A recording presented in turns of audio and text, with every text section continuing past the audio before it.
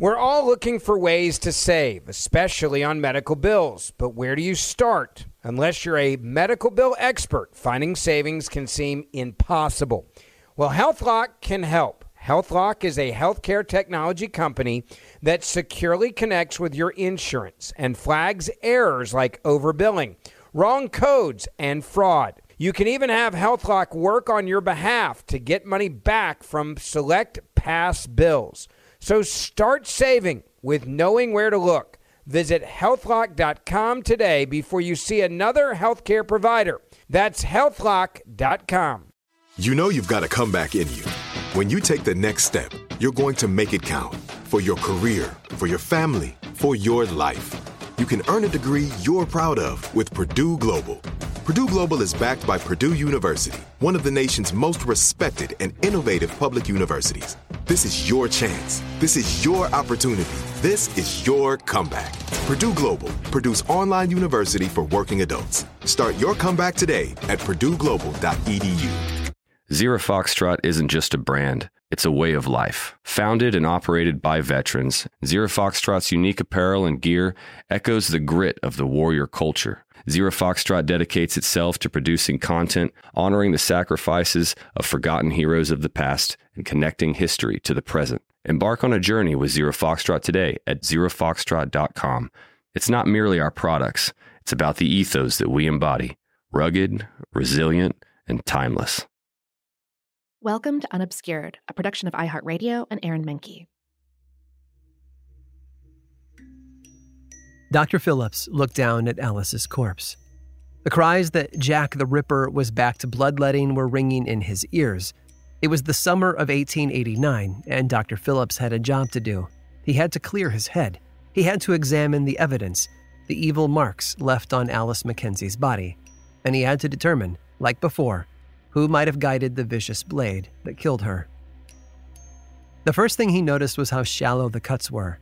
In fact, Dr. Phillips said in his report that, after careful and long deliberation, I cannot satisfy myself that the perpetrator of all the Whitechapel murders is our man. The mode and procedure of the cutting seemed to be different. He had witnessed the terrible brutality visited on East End women in the fall before. No one who had seen Mary Kelly's body would miss the difference. Or so thought Dr. Phillips. But just to keep things interesting, Scotland Yard once again requested that Dr. Thomas Bond come in to confirm the judgment. But what he said started an argument that has never quite finished. By the time Dr. Bond arrived, Alice Mackenzie's body had started to decompose, and it had been washed and handled since the first examination. Even so, Dr. Bond said with confidence that the cuts across her body he saw the design of the Whitechapel murders, and he stated plainly for the police, the murder was performed by the same person. As usual, Dr. Bond convinced his friends at Scotland Yard, or at least some of them. James Monroe wrote to the Home Secretary that he had received word the very moment Alice's body was found.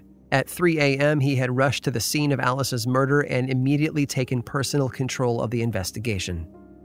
As the evidence was gathered, including Dr. Bond's statement, James Monroe was convinced that the murder was identical with the notorious Jack the Ripper of last year. Along with his report to the Home Secretary Matthews, the new police commissioner sent on a map. On it, he marked the places where Whitechapel murders had taken place. But here's where the next argument lies. Because yes, that map showed the murders that Dr. Bond had considered back in October. Polly Nichols, Annie Chapman, Liz Stride, Catherine Eddowes, and Mary Kelly. That's 5. But the map had 8 murders marked. It included 2 women killed earlier in 1888, Emma Smith and Martha Tabram, along with a new case of the murder of Alice Mackenzie. It seems the police under James Monroe's direction were still considering whether all of these women were killed by the same man. His map, though, completely left out the torso murders, and in the following days, it seems that Monroe's mind changed. When it came to imagining the Whitechapel killer, the legendary Jack the Ripper behind the death of Alice Mackenzie, Monroe's conclusions swung from agreeing with Dr. Bond to agreeing with Dr. Phillips. At least that's what Monroe told the head of Scotland Yard. It was a flip-flopping attitude that would follow every East End murder investigation for a long, long time. Whenever a new body turned up, the question had to be asked, was this the work of Jack the Ripper? In the year that followed the 1888 Autumn of Terror, Everyone responsible for governing life and death in Whitechapel was caught in a fog of uncertainty. At Alice Mackenzie's inquest, Wynne Baxter intoned for the Times of London that there is great similarity between this and the other class of cases which have happened in this neighborhood, and if this crime has not been committed by the same person, it is clearly an imitation of the other cases. There is nothing to show why, he said, the woman is murdered, or by whom. This is Unobscured. I'm Aaron Mahnke.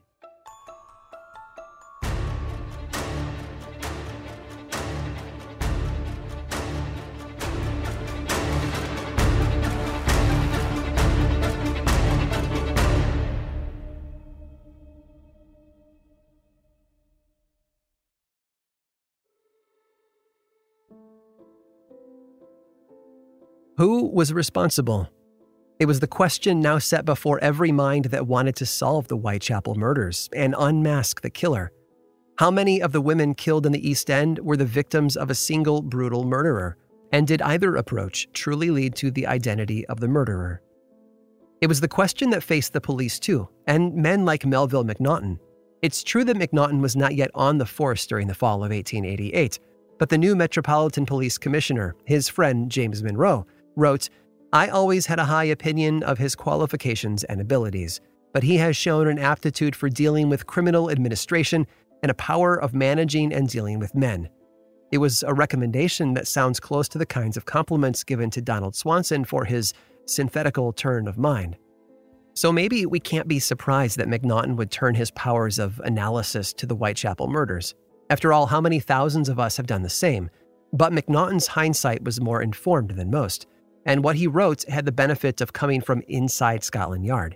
Here's Dr. Drew Gray to tell us about the mark that McNaughton left on the investigation. In February 1894, he wrote a report on the case, and that was prompted by speculation in the Sun newspaper of the day that the murderer was a man named Thomas Cutbush, and he was kind of refuting that, I think. In McNaughton's writing, we see the way that a serious police investigator was still devoting time to the hunt for the Whitechapel murder, even long after the cases went cold. Let's have Adam Wood tell us how he sorted through that evidence.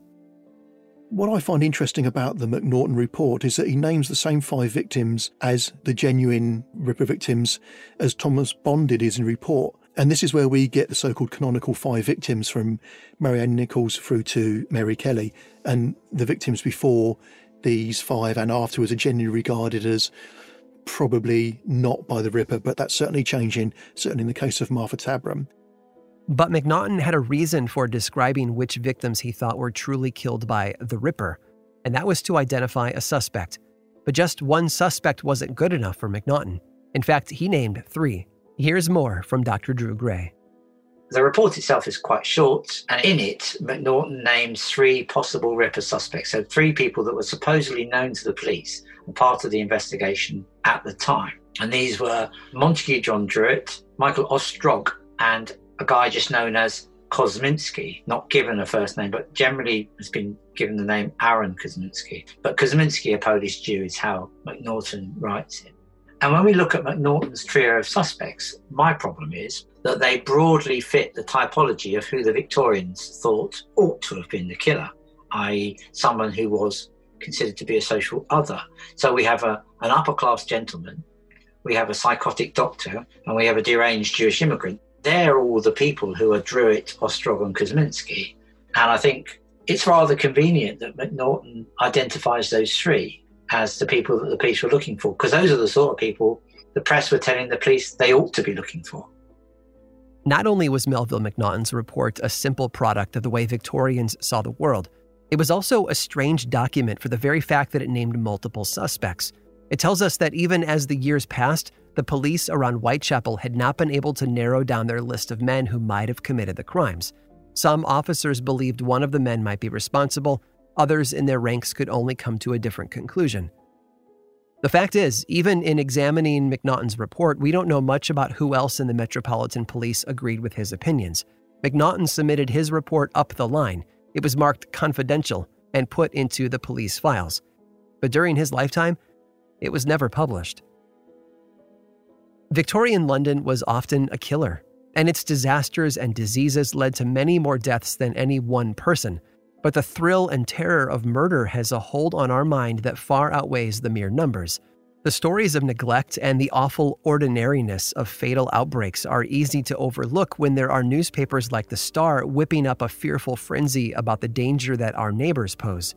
They're not unrelated, though, and to understand the ways that a government and a police force fail to hunt down a serial killer, we need to understand the world in which those failures take place. Here's more from Paul Begg. Jack the Ripper is a mystery, and understanding, perhaps even solving it, you have to study the evidence. You have to know how people lived and so on, because all of how they lived could have a bearing on what they did and therefore ultimately lead to perhaps a discovery of who the murderer was or getting close to that. You have to read books, which is no bad thing, but you've got to learn about sources, which ones are and which ones aren't reliable. All the sorts of things that historians do that's part of their job. And many of those things have applications in our world, such as now there is an increasing need to distinguish between trustworthy and untrustworthy news stories and blogs and web pages and goodness knows what else.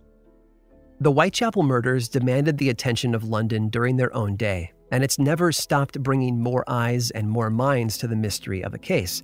So often the focus has been on the gaps in our knowledge, the things we don't know or never can.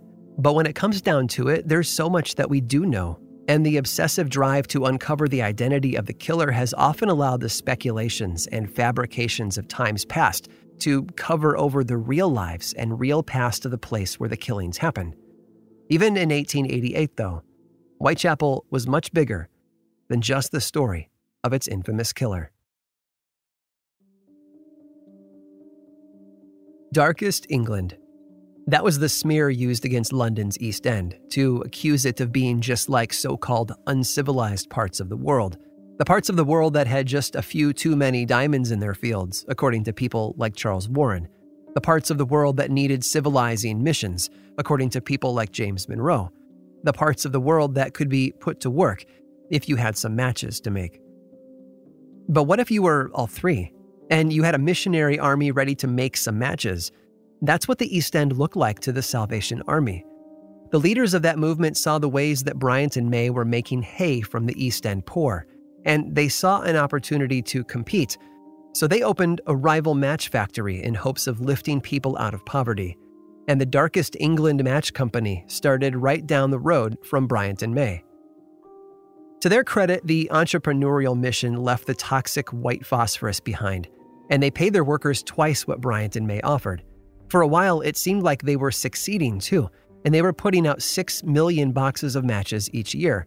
Members of Parliament and journalists with ready pens came through on tours led by the Salvation Army generals. But as the matchwomen knew all too well, matchmaking was a ruthless business. The Darkest England Match Company only lasted a few years, and when it closed, it was gobbled up by a competitor. That's right, it was taken over by none other than Bryant and May. But that's not the end of the story for working people in London's East End. Because as you probably remember, when we last left Mary Driscoll and the matchwomen, they weren't done with their own work. They were still agitating. But in 1889, it went beyond that too. Here's Dr. Louise Raw to tell us more.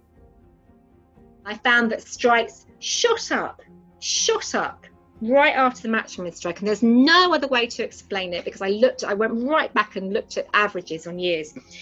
Everyone in the East End is going on strike. The tailors, the seamstresses, the jam factories, the fur pullers, everyone's going on strike. Because working people aren't stupid. They see an example here. Oh, look, they are workers like us. They're supposed to be powerless. Blimey, they're now trade union leaders and they've got better conditions. How dumb do we think working people are that this would be lost on them? Of course it wasn't lost on them. And one of those groups who looked to what Mary Driscoll and the other women had achieved was none other than the muscle that made the empire flourish, the dock workers. They wanted what the matchwomen had won, and they decided to make demands of their own. After all, they could only be envious of what the women in their family had won. Here's Louise Raw once again. Matchwomen marry dockers. Matchwomen are the mothers of dockers, the sisters of dockers, the friends of dockers. Working people do inspire each other. They do talk, of course. Well armed with the Matchwomen's example, the poorest dockers, the Irish laborers who were hired for casual work on a daily basis, got together and wrote a letter to the directors of the dock companies. What they wanted was clear: a penny raise in their daily wage and something more for overtime. But the dock directors were deaf to their demands. And so the strike began. First, it was 2,500 men who marched off the West India dock on August 14th, and they put out a call for all the workers on all the docks along the river to support the poorest men. By August 21st, 20,000 men were marching, but they took their cues from the Matchwomen. Their protests and marches weren't dull. They were accompanied by a royal clamor. The sounds of brass bands and the rolling rattle of pipes and drums filled the East End streets. Every dock was shut down. Even the police wanted to get in on the union action. After all, other public servants like postmen were also taking steps to unionize. It was a strange turn of events when you think about it. The men who had been beating the socialists with batons in London's Trafalgar Square were coming around to their ideas. At one point, when the strike leaders heard that 500 more police were going to meet their lines, they welcomed them in, and rather than beating the strikers back, the constables joined them. After all, the Home Secretary was refusing the pay raise that Charles Warren and then James Monroe had asked for. The massive strike only gained strength. And this strike is unquestionably a huge event, but it's unsuccessful at first. The dock company really fight back. And John Burns, one of the key leaders who goes on to be an MP, says during the strike to a mass meeting of hundreds of thousands of men, "Don't give up, stand shoulder to shoulder, remember the Match Girls who won their fight and formed a union." Wow. And he says that kind of thing constantly, by the way. He doesn't say, some match women, you probably haven't heard of them. They were from Bryan to May down the road. They apparently had a strike. He says the Match Girls, and he knows, everyone knows, hundreds of thousands of men listening. They all know damn well who the match women are. That's how inspiring they are. When the leaders wrote their memoirs, they said things like it was the match women that started it. They were the first signs. They were the first encouragement, the first inspiration. They were the start of new unionism. Soon enough, Monroe was in a furious battle with Home Secretary Matthews. The dock owners and the Home Office had wanted the police to beat back the strike. Monroe replied that he believed in impartial policing. His view was that the police were not simply the servants of London's employers or the tools of the city's wealthiest aristocrats. His dispute with Matthews would never resolve, but the strike would come to an end. By November, the dock directors had given in, and the longshoremen were drawing their new, higher wages. And that wasn't the only effect. Echoes of the dock workers' shouts were heard elsewhere in Britain and around the world, from the Liverpool dockers' strike the next year to the men unloading freight in the ports of Australia. And it wasn't just rising workers in other lands who heard John Burns' rallying cry to remember the Match Girls. The East End remembered it too. The descendants that I talked to were really good at explaining how these notions, these received notions that were forced on them from above, were rejected and were turned around. And he said, "I'm really glad you're writing about my gran and her friends, because they were wonderful and nobody thinks they were. And I had to grow up with that. I had to grow up with these incredible powerhouse women, strong characters, brave, amazing, did the impossible on a daily basis, fed huge families, and people treated them like dirt.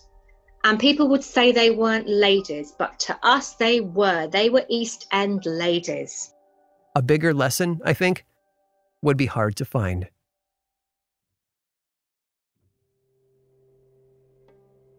The tables had turned. Now it was not James Monroe celebrating Macnaghten, but the other way around. Instead, Macnaghten was celebrating the man who got him into the police. You see, James Monroe had lost his job. That might seem to be a strange time to celebrate someone, but think about it. When else would someone need more of a pick-me-up? So the date was set for a dinner party that brought together the usual suspects.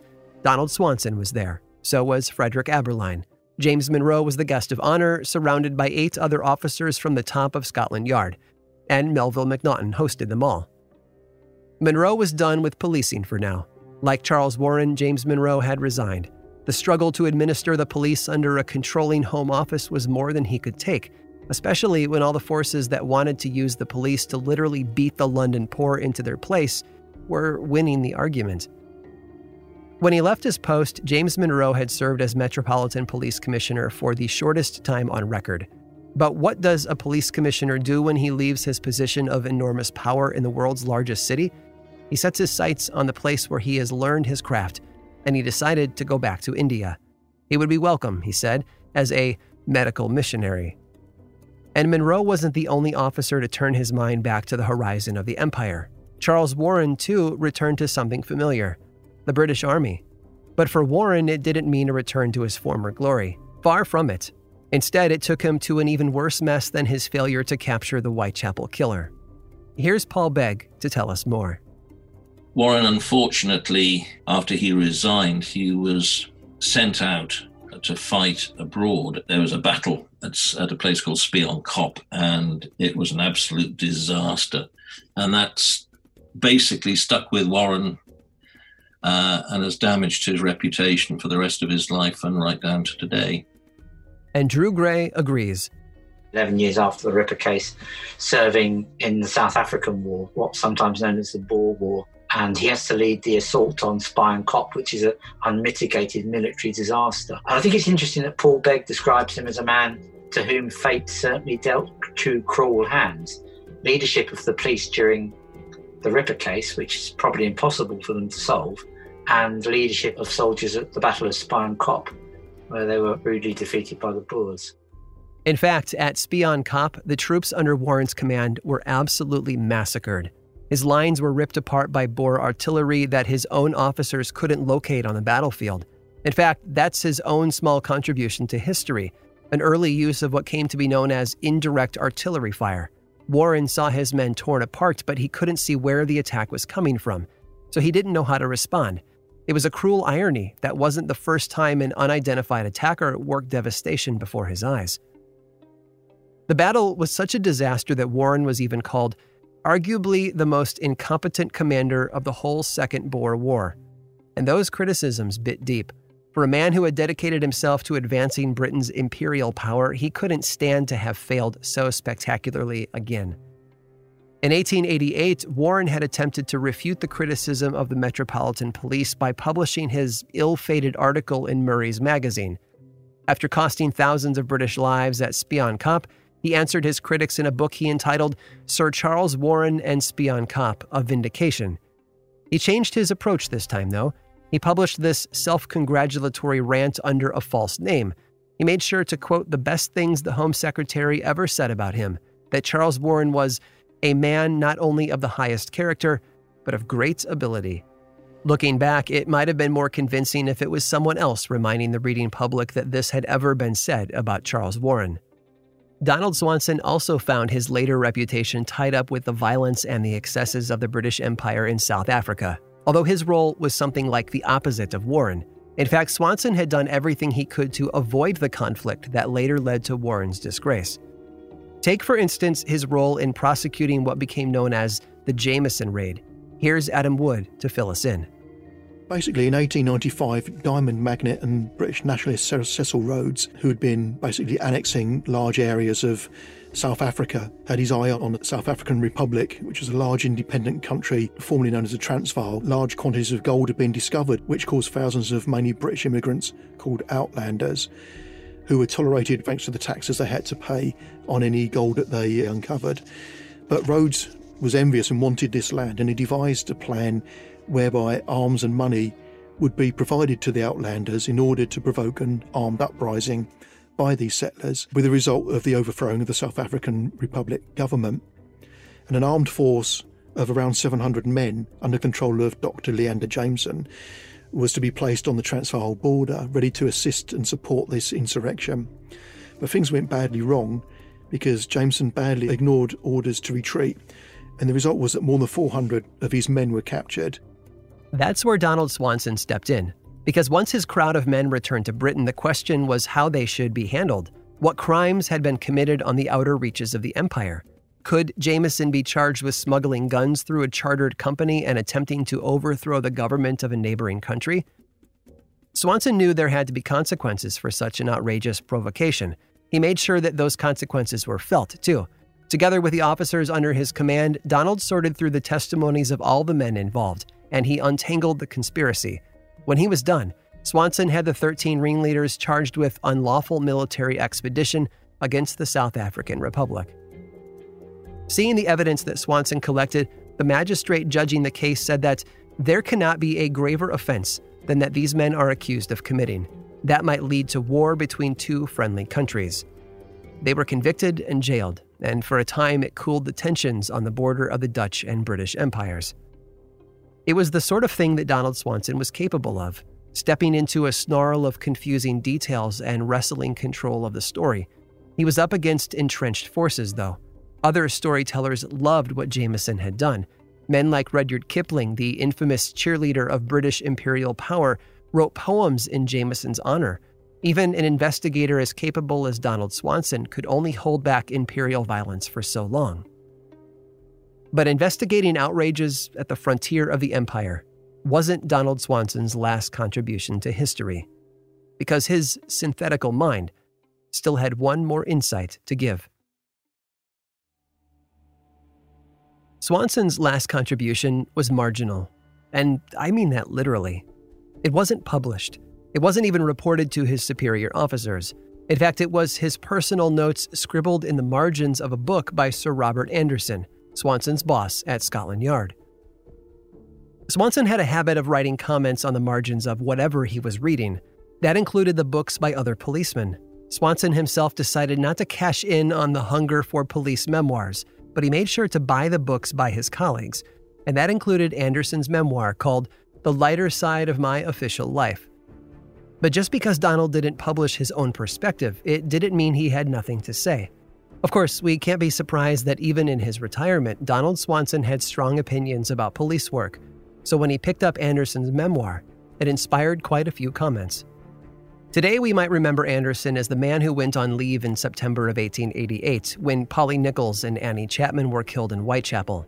Officers like Swanson and Aberline were left behind at Scotland Yard to coordinate the investigation until Anderson returned. It would have been Donald Swanson who filled in for him and brought him up to speed when he came back. In later years, Anderson would write that when it came to summing up the investigation of the Whitechapel murders, he was tempted to disclose the identity of the murderer, but no public benefit would result. In fact, he believed his officers had actually arrested the killer, but they couldn't prosecute him. Why?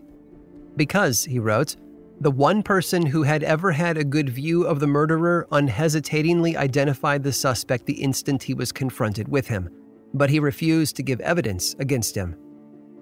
That passage in Anderson's book inspired a rush of commentary when Swanson read it, but the thoughts he wrote down would not be discovered for decades, not until well after Donald Swanson's death in 1924.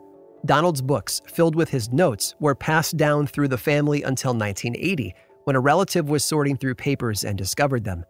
Once he had read them, though, he knew that the discovery was significant, because Swanson hadn't just commented on the margin of that page. He had flipped to the end of the book and written out his thoughts. Here's Adam Wood to say more. And elaborating on the end paper, Swanson wrote, after the suspect had been identified at the seaside home, where he'd been sent by us with difficulty in order to subject him to identification, he knew he was identified. On the suspect's return to his brother's house in Whitechapel, he was watched by police, City CID, by day and night. In a very short time, the suspect, with his hands tied behind his back, he was sent to Stepney Workhouse and then to Colney Hatch, and he died shortly afterwards. Kosminski was the suspect. Kosminski, one of the three names from Melville Macnaghten's unpublished report written in the 1890s. If there's one man, then, that attracted the most suspicion from the detectives at Scotland Yard, it seems that he was the one. It just leads me to believe that Swanson probably also believed Kosminski to be Jack the Ripper, rather than just another suspect. After all, he was the one officer who saw every scrap of evidence and report, and you have to assume that he knew more than anybody. When Swanson's marginal notes came to light, they were put under enormous scrutiny. Was the handwriting genuine? Did Swanson's opinion reveal the true identity of the murderer? If so, who was this Kosminski, let alone the other things mentioned in Swanson's notes, like the seaside home? The comments offered one resolution to the case, but of course questions remained. Research into the Polish Kosminski family commenced, though traces were scarce. Even for those who believed that the truth had finally been revealed, like Swanson's family, there was still so little to go on. Did believing that Swanson and Anderson had identified the suspect really bring the quest for the Whitechapel murderer to a satisfying conclusion? Here's Paul Begg. What Anderson wrote and how seriously he can be taken depends to a very great extent on what we know about Sir Robert Anderson and what kind of man he was, and how things that we know about him may have influenced the way he believed and the things that he said. So we really need to study people like Anderson and Macnaghten and Swanson in great depth. The trouble is there's not an awful lot of information out there that enables us to do that. The history now is becoming really important. We can't just theorize willy-nilly. We really do have to get down to the serious level of history. Serious study, serious scholarship can keep bringing the details and the texture of the past to light. But the painful truth is that it won't ever be possible to fully live in the past. What do we conclude in the absence of evidence? It's the question that plagued Wynne Baxter. It's the question that haunted the police. It's the challenge that has bedeviled historians and writers who have gone back to look at Whitechapel in 1888. And it's even harder when there's so much speculation thrown into the gaps in what we know. Even when some of those gaps were filled in by new information, like when the Metropolitan Police files were finally opened in the 1970s, the false leads and the explanations that had been spun up around the case made it more difficult for new information to break through, especially when that new information didn't offer the kinds of revelations that we might hope for. After all, they confirmed at least one thing that we already knew. The police simply didn't know who the killer was. There were fears and suspicions, and there were records of all the arrests and internal reports on police action, but little more. Here's Paul Begg once again. Knowing who Jack the Ripper was largely depends on who the police at the time thought Jack the Ripper was. And the only clues to that we have are the names provided in the Macnaghten memoranda, and to a slightly lesser extent to Francis Tumblety, and maybe one or two others, but that's basically it. What do we do when there's such a gaping hole in our history? What we're left with is legend, the story. Here's Dr. Drew Gray once more. There's no such person as Jack the Ripper. He never existed. Of course, there was a serial killer, or possibly serial killers, at Luce in 1888. And that person was responsible for the murder of several very poor and vulnerable women. But the monster that's come down to us as Jack the Ripper is in many ways an invention of popular print culture, and then subsequently a century or more of amateur sleuthing and speculation about the killer. So Jack is a sort of dark fantasy figure that was created in 1888 and has developed ever since. So since we don't know who Jack was, we can continue to offer up suspects that reflect our own fears and our own prejudices, the things that bother us in our own ages. And this process starts right at the beginning of the case in the autumn of 1888, when the murderer was first thought of to be possibly a sort of top-hatted toff, a slumming Burlington Bertie, or a psychotic doctor carrying a Gladstone bag full of sharp knives, or perhaps even a crazed immigrant Jew, an anarchist revolutionary bent on destroying English society. And then when you throw in dark alleyways covered in fog, from which a murderer can sort of emerge wraith-like clutching a knife, and then vanish just as easily, leaving the police behind looking baffled, you've got the kind of perfect recipe for a Gothic horror story. And the fact that this bears very little resemblance to the truth is kind of immaterial. But we don't have to settle for the story if we can instead allow ourselves to come to grips with truths that are much more uncomfortable, if we can give ourselves permission not to know. What we can always do is try to clear away cobwebs and at least be honest with ourselves. There will always be some people and entire portions of the past that sadly get left in the dark. Why should we care about Jack the Ripper? Why does this one story carry so much power? It's not like it died away with the end of the press accounts. No, we know that the stories of that brutal murder stuck around, terrifying readers and even inspiring vicious mimics. And when it hasn't been taken seriously, it's been laughed at. Here's Paul Begg.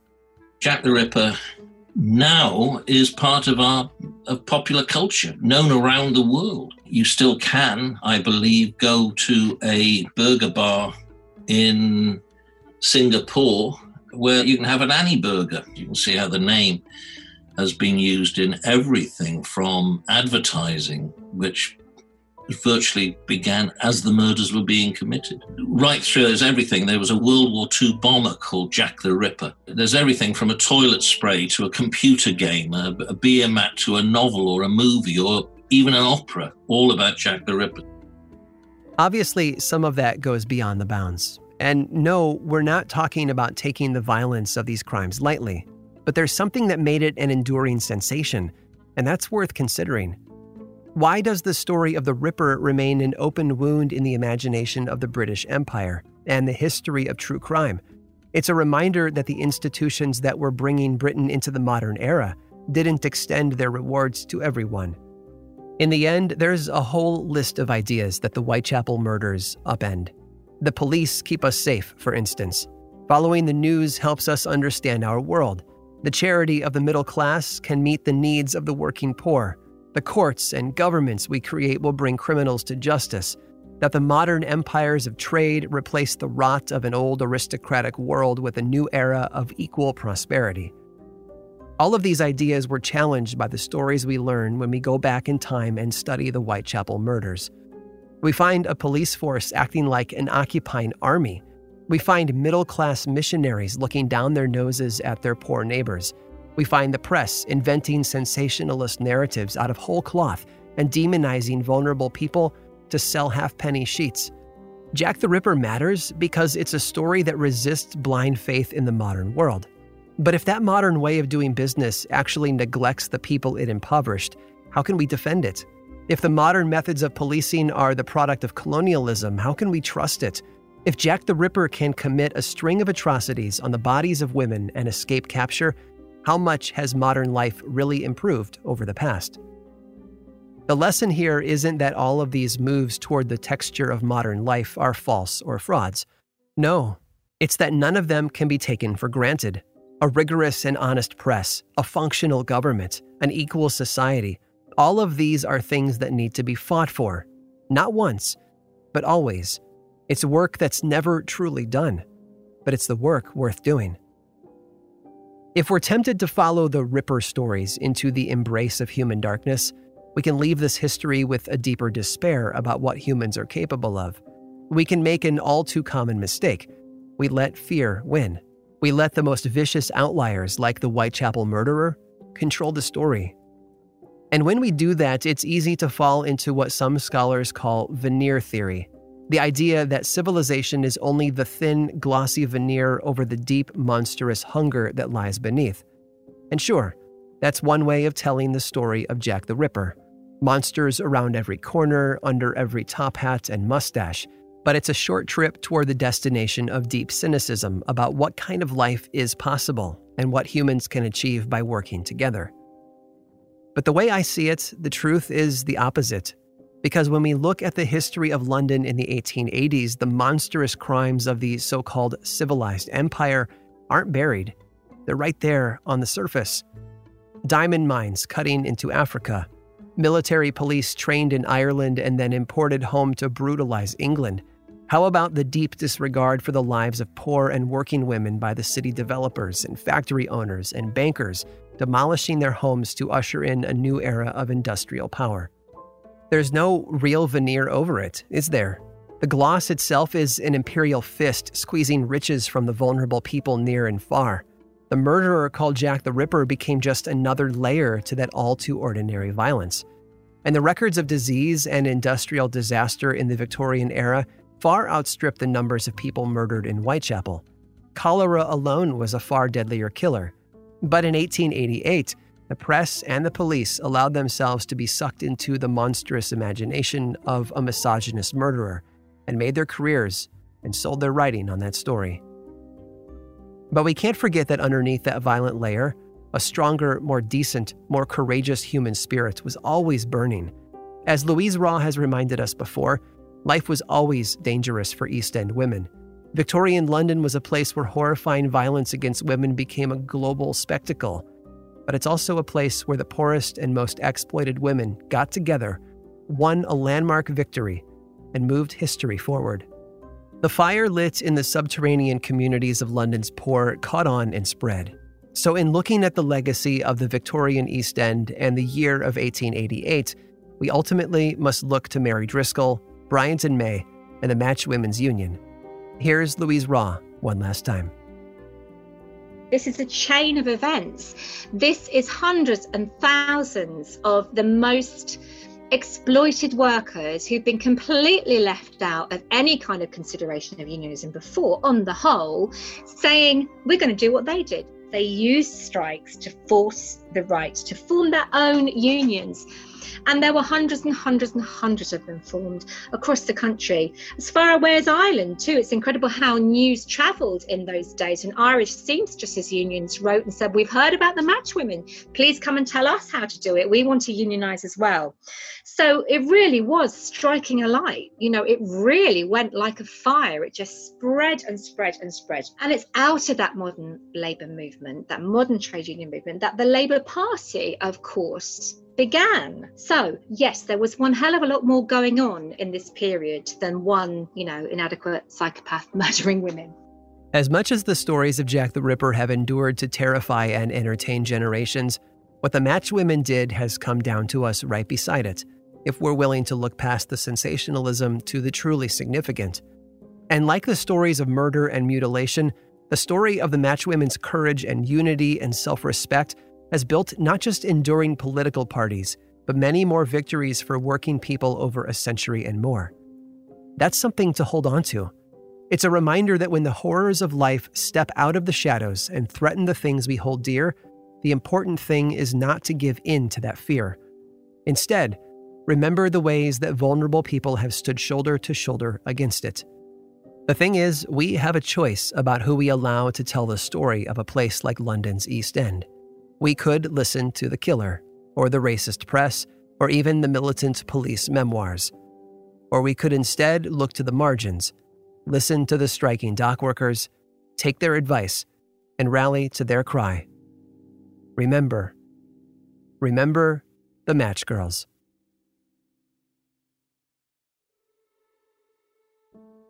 Today's episode was the final leg of this season's exploration of the Whitechapel murders, which brings our journey to an end. If you've enjoyed the results of our team's hard work, your written reviews and star ratings would be incredibly welcome over at Apple Podcasts. Your kind words go a long way toward helping newcomers tap that subscribe button, and it all helps the show grow. It's been an honor to be your guide over the past few weeks, and I look forward to our next tour through the darkest corners of history. But we're not quite done with Season 3. Starting on January 6th, we'll be releasing all 4 of our incredible historian interviews in full. These are powerful conversations with the leading scholars in the world of Jack the Ripper, and the insights and details they bring to the topic are perfect for those that want more. Just leave your podcast app subscribed to the show, and those interview episodes will arrive automatically every week, as well as future news about Season 4. In fact, if you stick around after this brief sponsor break, I'll give you a taste of what's to come. Like many of us, you might think identity theft will never happen to you. But consider this. There's a new identity theft victim every 3 seconds in the U.S. That's over 15 million people by the end of this year, equal to the populations of New York, Los Angeles, and Chicago combined. Even worse, identity theft victims often don't even know they're victims. That's why LifeLock Identity Theft Protection alerts you to identity threats, even the ones that don't show up on a credit report, like data breaches, fraudulent bank transactions, loan and credit card applications, and crimes committed in your name. If your identity is stolen, your own dedicated LifeLock U.S.-based restoration specialist will work to fix it. LifeLock protects you in ways that you simply can't on your own. Join now and save up to 25% your first year at LifeLock.com/iHeart. That's LifeLock.com/iHeart to save up to 25%. Identity theft protection starts here. This is it. Your moment. This is your time to make your comeback with Purdue Global. When you come back with a Purdue Global degree, you create opportunity for yourself, your family, and your future. It's a degree you can be proud of, a degree that employers will trust and respect. Purdue Global offers working adults like you over 175 flexible degree programs to meet your specific career goals. These include associate, bachelor's, master's, and doctoral degrees and certificates. Purdue Global degree programs range from nursing to business to communication and more. Whatever your interest, we have the degree that will move you forward. You have the knowledge, you have the experience. Now it's time to get credit for the work you've done and earn the recognition you deserve with Purdue Global, Purdue's online university for working adults. You know you're worth it. We do too. So don't wait another second to get the degree that will take your career to the next level. Start your comeback today at purdueglobal.edu. Zero Foxtrot isn't just a brand, it's a way of life. Founded and operated by veterans, Zero Foxtrot's unique apparel and gear echoes the grit of the warrior culture. Zero Foxtrot dedicates itself to producing content, honoring the sacrifices of forgotten heroes of the past, and connecting history to the present. Embark on a journey with Zero Foxtrot today at zerofoxtrot.com. It's not merely our products, it's about the ethos that we embody. Rugged, resilient, and timeless. I think the mid to late Victorian era is extremely important in terms of studying police history, particularly because the Metropolitan Force had only been formed 40 years before Swanson joined in 1868. They were still sending officers for cutlass training in response to the Fenian bombing campaign, which was ongoing at the time, and the detective department was only 25 years old. And by contrast, when Swanson retired in 1903, the Met had just started using fingerprint evidence. So the 35 years of Swanson's career, covering the late Victorian period, saw an enormous development in forensics and methods of detection. We can carry that evolution through to more recent times, the introduction of the photo fit, chemical composition forensics, and of course DNA.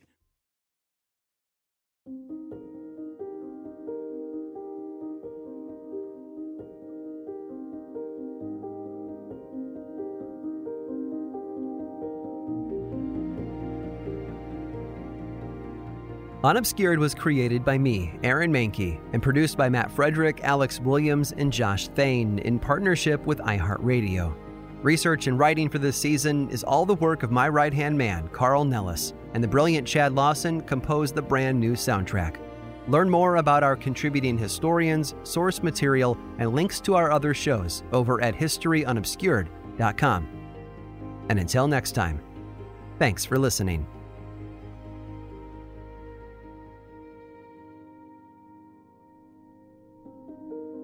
Unobscured is a production of iHeartRadio and Aaron Mahnke. For more podcasts from iHeartRadio, visit the iHeartRadio app, Apple Podcasts, or wherever you listen to your favorite shows.